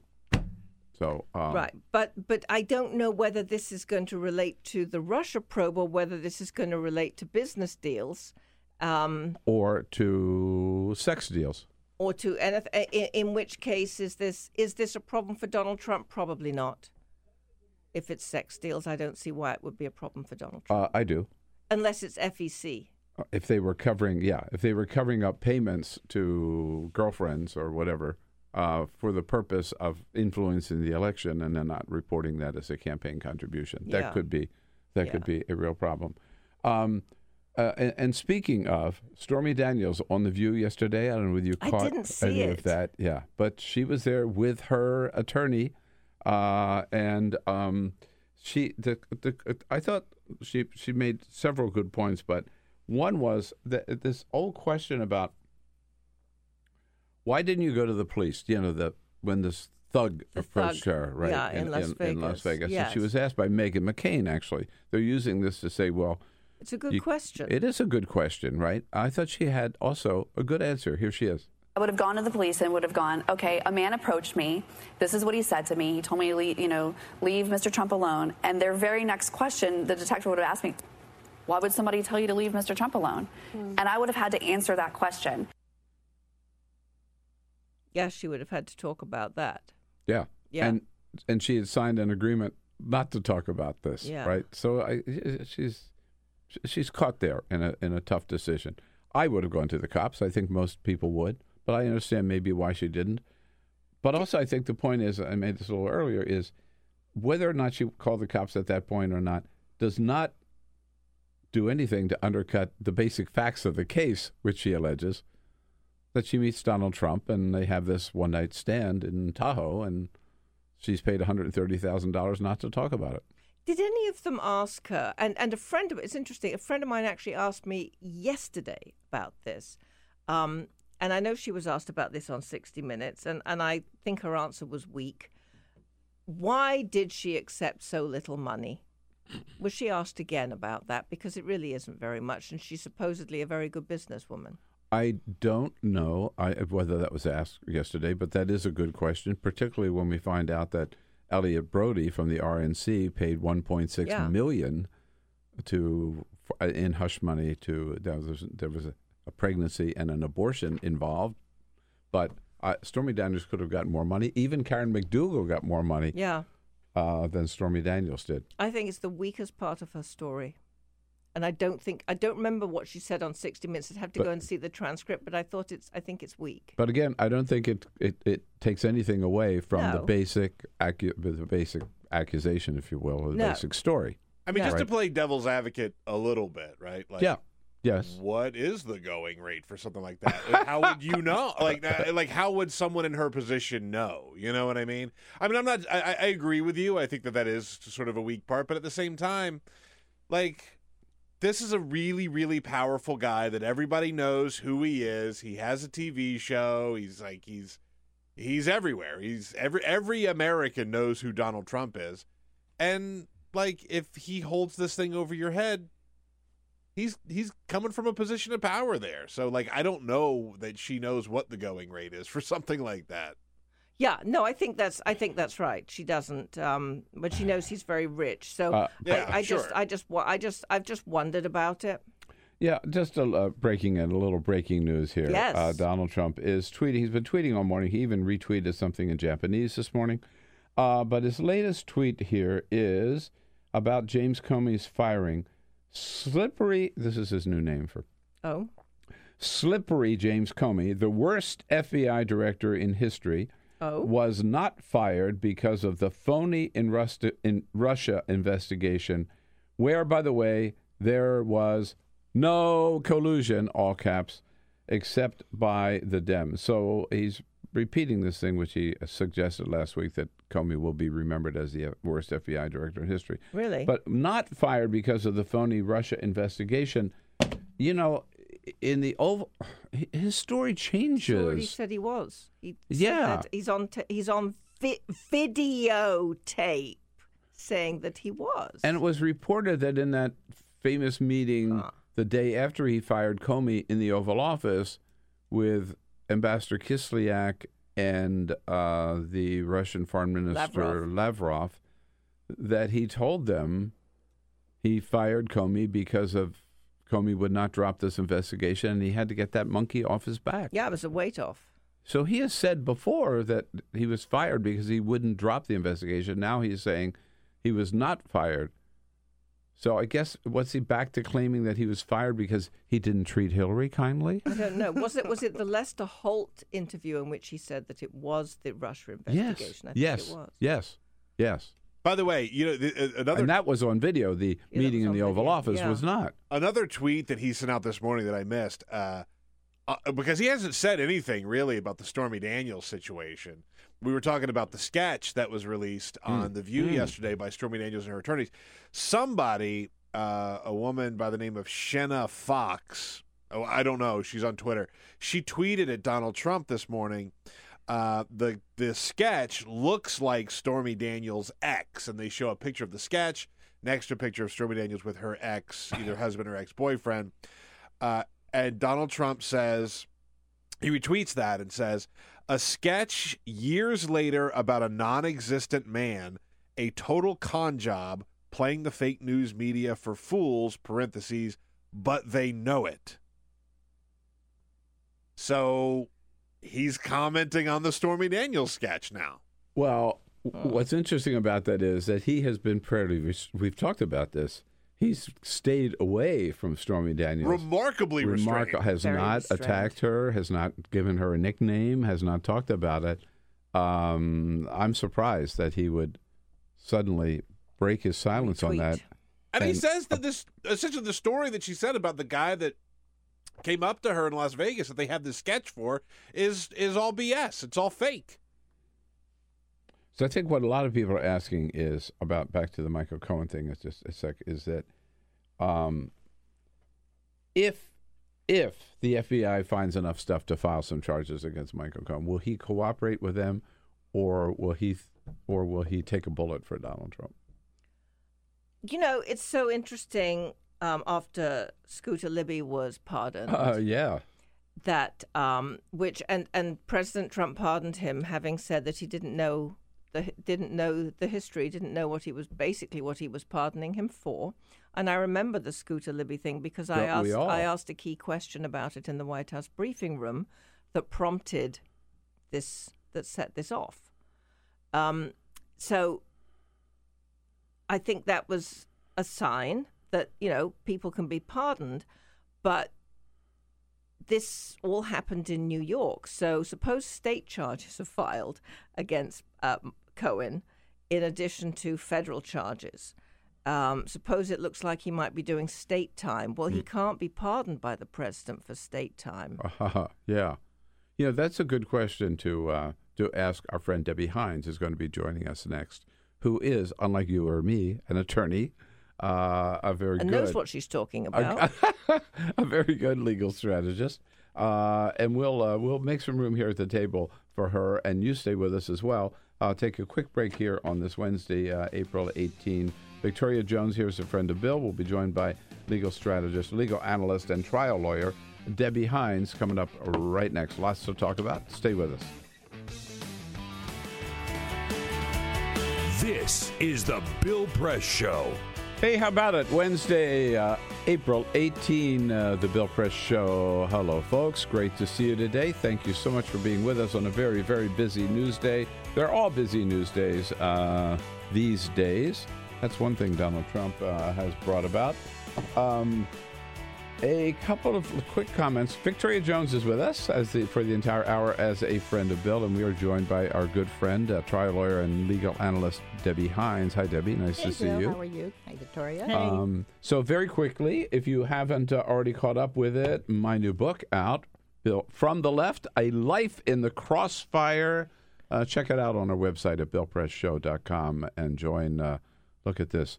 Jerry Brown and Maxine Waters and Rosa DeLauro, their blurbs on the back. Bernie Sanders, a blurb on the front. And even from the right, friends Joe Scarborough, Tucker Carlson, and Ann Coulter. There you go. Tucker Carlson. What's Tucker say? Tucker says, for years I debated Bill Press on television. We argued, barked, and threw nasty insults at each other. By the end, I loved him even more. So anyhow, check it out on our website at BillPressShow.com. The other thing I just wanted to mention, we said this a little bit earlier, but I think we all send our good thoughts to Barbara Bush, who was a great, great First Lady. I never met her, but I always admired her. She was feisty. She was outspoken. Very genuine, real person. Funny. And funny, yeah. Yes. And a great cause of literacy, which she championed. And by the way, her daughter-in-law, Laura Bush, picked that up as well. Great cause. And I love the fact that she made very clear that she was no big fan of Donald Trump's. Should make it clear. When he was attacking Jeb Bush, she said, quote, about Donald Trump, he said terrible things about women, terrible things about the military. I don't understand why people are for him. Oh, there she is. The second woman in history who is both the mother of and wife of and mother of a president of the United States.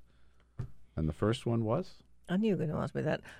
Well, I don't have a law degree, so I'm going to defer. It's not fair. Abigail Adams. John Adams. Oh, I couldn't have gone back that far. Okay, good. Yeah, he John stumped me Adams earlier, too. and John Quincy Adams. There you go. Okay. There you go. Very So, good. Right. No, I had a lot of time for Bob, and she was funny, and the whole broccoli thing. She did a whole the funny broccoli thing thing with was- broccoli. She, Yeah. she just, you know, she made fun of it, and she knew when to make it serious, and she got it, and I know she ruled those boys with a rod of steel. She was called the enforcer. Yeah. In the family. Yeah. Oh, really? Yeah. Yeah. But it didn't. I hate to say this. It didn't seem to do them any harm. You know. Well, she From talked the about outside, anyway. I don't know. She talked about how strange it was to have little Georgie end up in the White House. Here she is. That same fellow that I used to yell at to please pick up his room, to see him as president is truly amazing. We have a phrase in England. I would not like to get the backside of her tongue. I tell you that. Very. So one other thing I want to mention, we haven't talked about this yet, is what happened, that terrible accident on Southwest Airlines yesterday. It's worth mentioning first. For the horror, we all fly a lot, right? And I was on Southwest just last week. I've flown Southwest many times. They are a great airline. They've really got it down, I think. Not luxury, but they're the best of the I love them. consumer-friendly airlines. Yeah, absolutely. And this is the very first fatality in 51 years of Southwest. Really? Very first. That's a fantastic record. I mean, seriously. And they have a great safety record. But this engine exploding while it's in the air and then shrapnel breaking through a window, so the pressure went out of the cabin and the oxygen masks come down. And this one woman, the one who was killed, was sucked out of the plane halfway out the window, and the other passengers pulled her back in. But by that time, it was just too late. But isn't that what you fear? One of the things you fear? No, absolutely. Yeah. It was a bird, wasn't it? No. I thought it was a bird. No, plane exploded. The engine. I didn't see that at all. No, they're I thought investigating. It was a bird that went into the engine. That's what it usually is, a bird that gets caught up in the engine. No, I'm pretty sure not in this case. Oh, The engine blew up, and shrapnel went in through the window. So first fatality ever for Southwest Airlines, and the first airline fatality in this country since 2009. Wow. There has not been a person killed in this country on an airline flight in 2009. Imagine that. We all remember the days on a commercial flight. Sorry. We remember the days when, I remember there were 3 plane crashes a year. You sort of figure that, right? Wasn't that unusual? I pray every time I take off and every time I land. And when I think about it, I'm in much more danger when I cross the street. Totally. Or ride the metro. Yeah.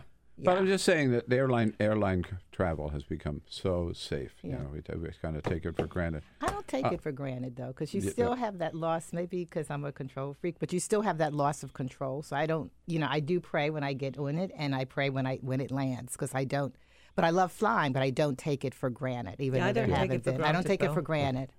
So, Debbie, we're glad you're here because Victoria and I have been edging around a few very touchy legal issues. We've just been making up law. Yeah. Oh, my God. We've been practicing law without a license. Yes.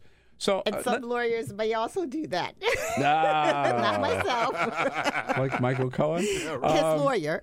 Before we get to Michael Cohen, Starbucks. Yes. It's just inexcusable what happened in Philadelphia. We know there were two African-American men who come into a Starbucks. They're waiting for a friend, and they're probably going to have coffee when he gets there, but he hadn't arrived, and they want to use the bathroom, and they're told, no, you haven't bought anything, you can't use the bathroom. And then, so they refuse to leave, and then they call the cops on them. They haven't done anything wrong. Now, one woman calls the one cops. woman, the manager. Manager. So Starbucks is going to shut down on May 29 8,000 stores, they announced yesterday, and give some sort of sensitivity, racial relations training to these people. How's Starbucks handling this? What do you think about this whole thing? Well, I'm not going to give them a complete pass. I think they're handling it better than most other companies would, and that's not really saying a whole lot because most other companies would still be in the, we're still investigating it, we don't know all the facts, we're not going to, jump to any conclusions. So they are definitely handling it better. But Starbucks has a major brand globally, and that's, you got to look at it both sides. That's what they're trying to protect. They're going to need more. So I applaud them for doing the apology. I mean, they were a little touchy on it with the first apology. That actually came out. That wasn't saying too much, and someone must have told him, no, you gotta step it up a game. But closing the stores is major because I did check online, and they have 16,000 stores globally. So to close to 8,000 U.S. stores, they literally lose billions a day. In that day. I forget the exact figure because the figure was globally, but it's substantial. I didn't know it was that much money in coffee, but anyway, but it's going to take more than just closing the stores for a day, or now it's a half a day or whatever, and having some type of training. And yes, they have very prominent people in terms of Eric Holder and Cheryl Lynn Eiffel and others, Demos and other presenters. But it's going to take more than that because in this country, racism, implicit racism, it's just an ongoing issue. So you can't just have it be just a one day, this is what we did, because otherwise, to be quite honest, if that's all that they will do, then it's I don't want to say this, but I feel then it's more publicity, PR to help their brand. If that's all that they will do is just bring out the big names, have it. But I do applaud them for at least doing this much, which is more than what most other companies do. Is there none of this? Has there been none of this training before? I mean, did something like this have to happen for them to think about maybe we ought to talk to our employees about customer relations?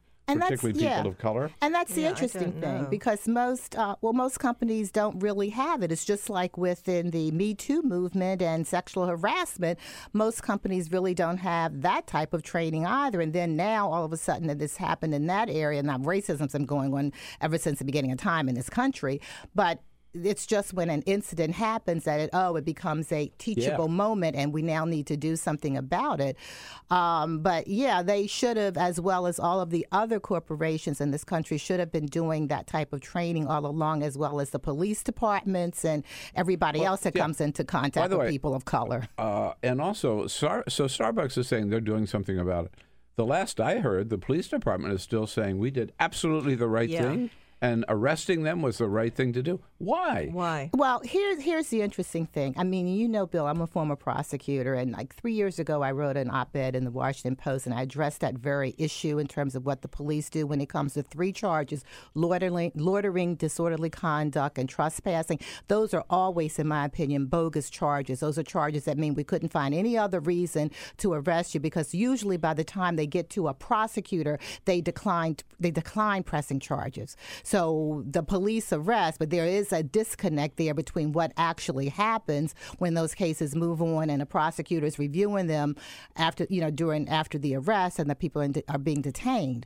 So no, the police absolutely were wrong, and they did not have to arrest. I mean, if anything, they could have just have said, they want you to leave, sir. Will you just leave? Because according to the video and the woman that took the video and the other patrons in the store, there wasn't any resisting or anything like that. So the police could have said, I'm sorry, but you are going to have to leave, and maybe you can file a complaint with Starbucks or something later. But to arrest them, come on. And or find it, so, why are you here? And by this time, of course, the guy has shown up. They're here to meet me. They're here to meet me. We're having a meeting. It's just, the same day I was downtown D.C. to go to the National Portrait Gallery with my friend.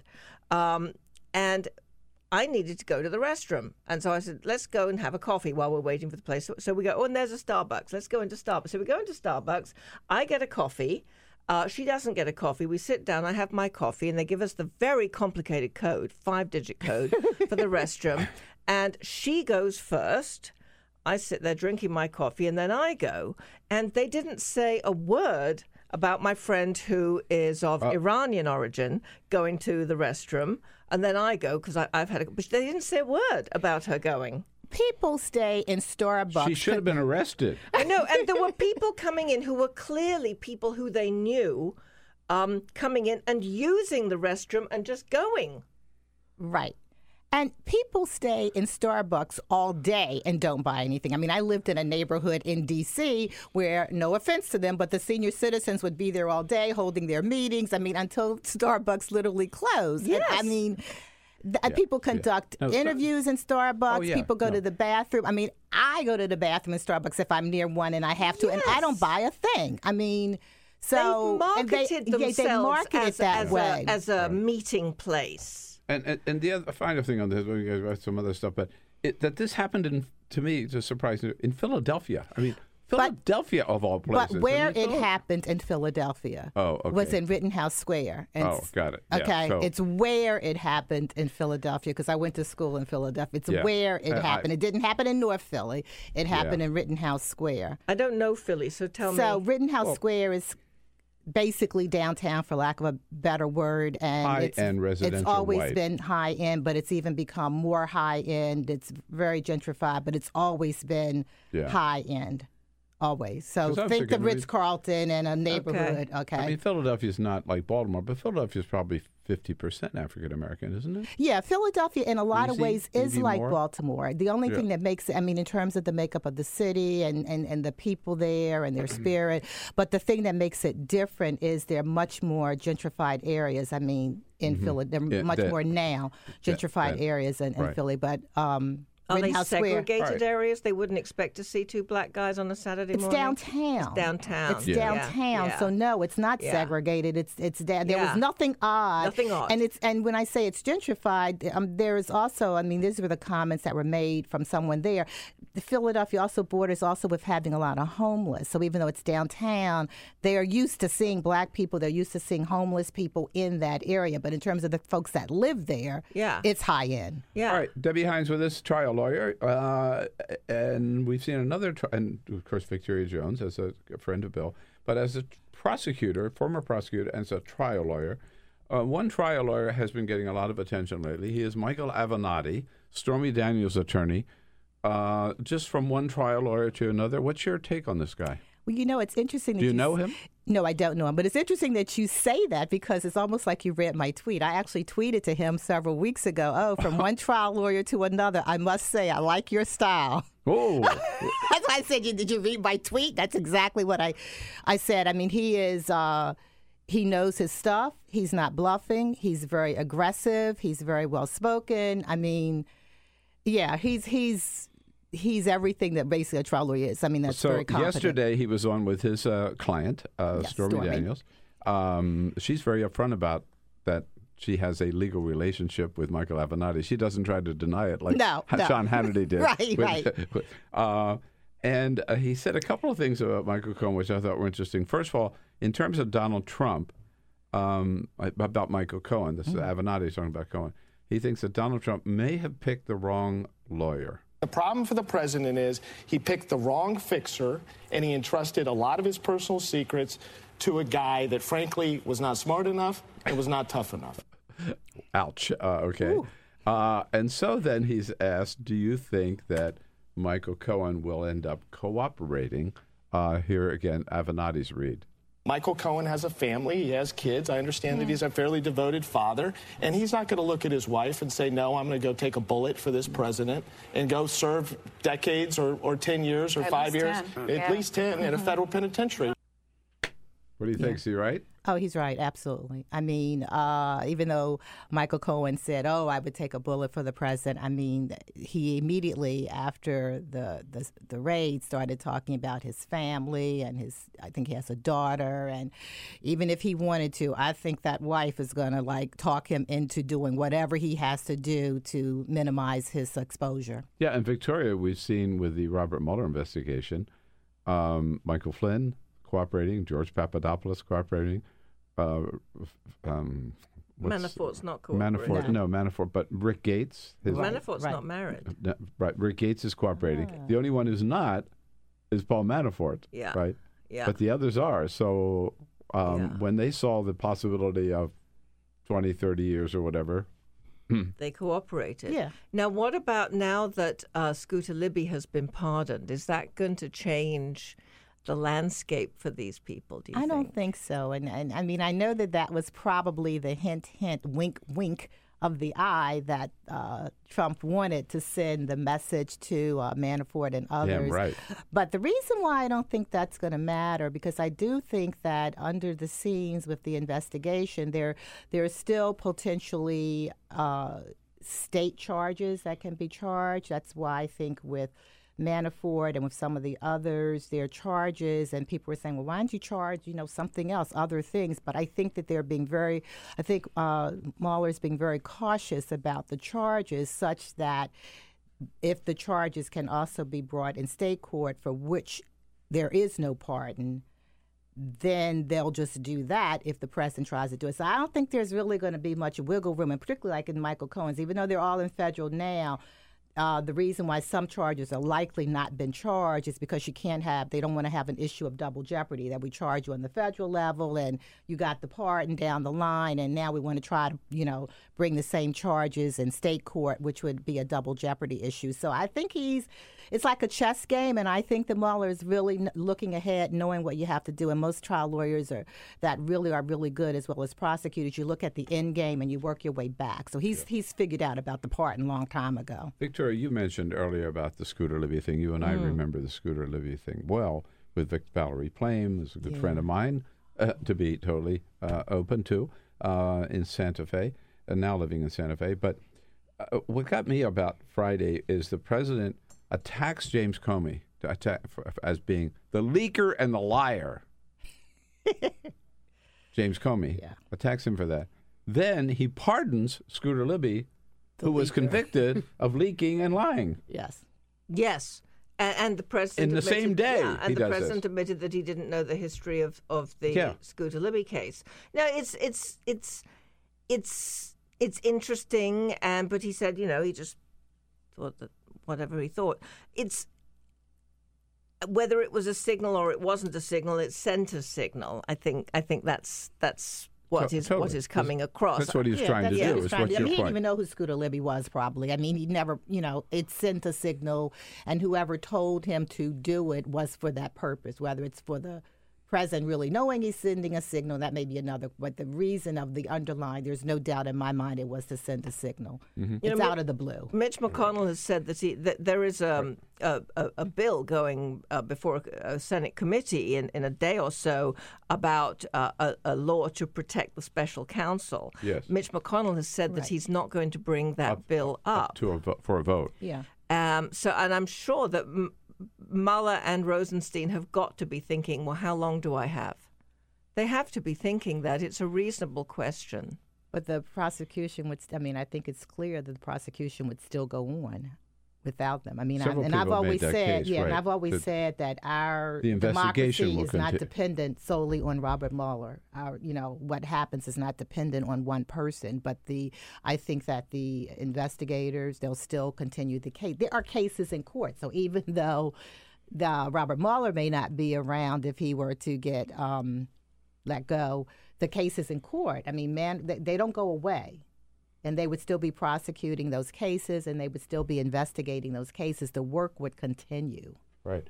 So are you licensed to practice in the District of Columbia? Yes. You are. So the president's been looking for an attorney. Have you been called yet? I mean, he's brought a lot of people in. He is the worst possible. He is your nightmare of a client. I mean, the one thing that lawyers really like is we really want to get paid, okay? And he doesn't pay his bills. And the other thing is, although we all end up with clients like this where they're the clients that they do not take your advice. You're giving legal advice. And it's okay. I hate to say this, is you're paying your bills. I'm giving you the legal advice. You're the client. You can do whatever you choose to do with that advice. But when it becomes, and you're not going to pay, he's going to have a very hard time getting a lawyer. So he doesn't pay and he doesn't take your advice. Right. So why would you work for him? That's the worst combination. I mean, that's why, everybody's trying to say, we have all these conflicts because there's now all these people that are being investigated. And so therefore it would be a conflict for me to represent you, Mr. President. I mean, although I would love to do it. But I mean, the underlying reason is because you're not going to take my advice as a lawyer and you don't pay. And this at the time when still working for the President of the United States has always been considered like just about as good as you can get, right? Right. Historically, it definitely has. It's had cachet. It's like working in the White House. You work in the White House and you can always have a career afterwards. Or it's like, as I've said, it's like being the shirt maker to the king, right? Yes, being the shirt maker to the king or queen. The boot maker for the queen or something, right? You have that cachet on your store in London. And you are set for life. And wanting to be able to say, I was counsel to the president. But in being able to say I was counsel to this president is going to create a stigma on your reputation for the remainder of your career. And that's what also people are basically looking at. Mm-hmm. So a yes or no, are they going to get Bill Cosby this time? It's a different climate only because of the Me Too movement. I mean, so I think that's going to feed into it than where it was before. It looks like the prosecution is trying some different tactics and trying to, put some loopholes. But, I've always said I don't care what people have thought about Bill Cosby, and I'm no fan of him, let me be clear, supporter, but that's a tough case. It still had so many things at the end of the day that have to be explained about We'll talk about that another time. We'll continue to talk about that another time. Thank you so much, Thank you Debbie. so much, Bill. Victoria, so good to see you. Good to see you. Hey, folks, have a great day. We'll see you tomorrow.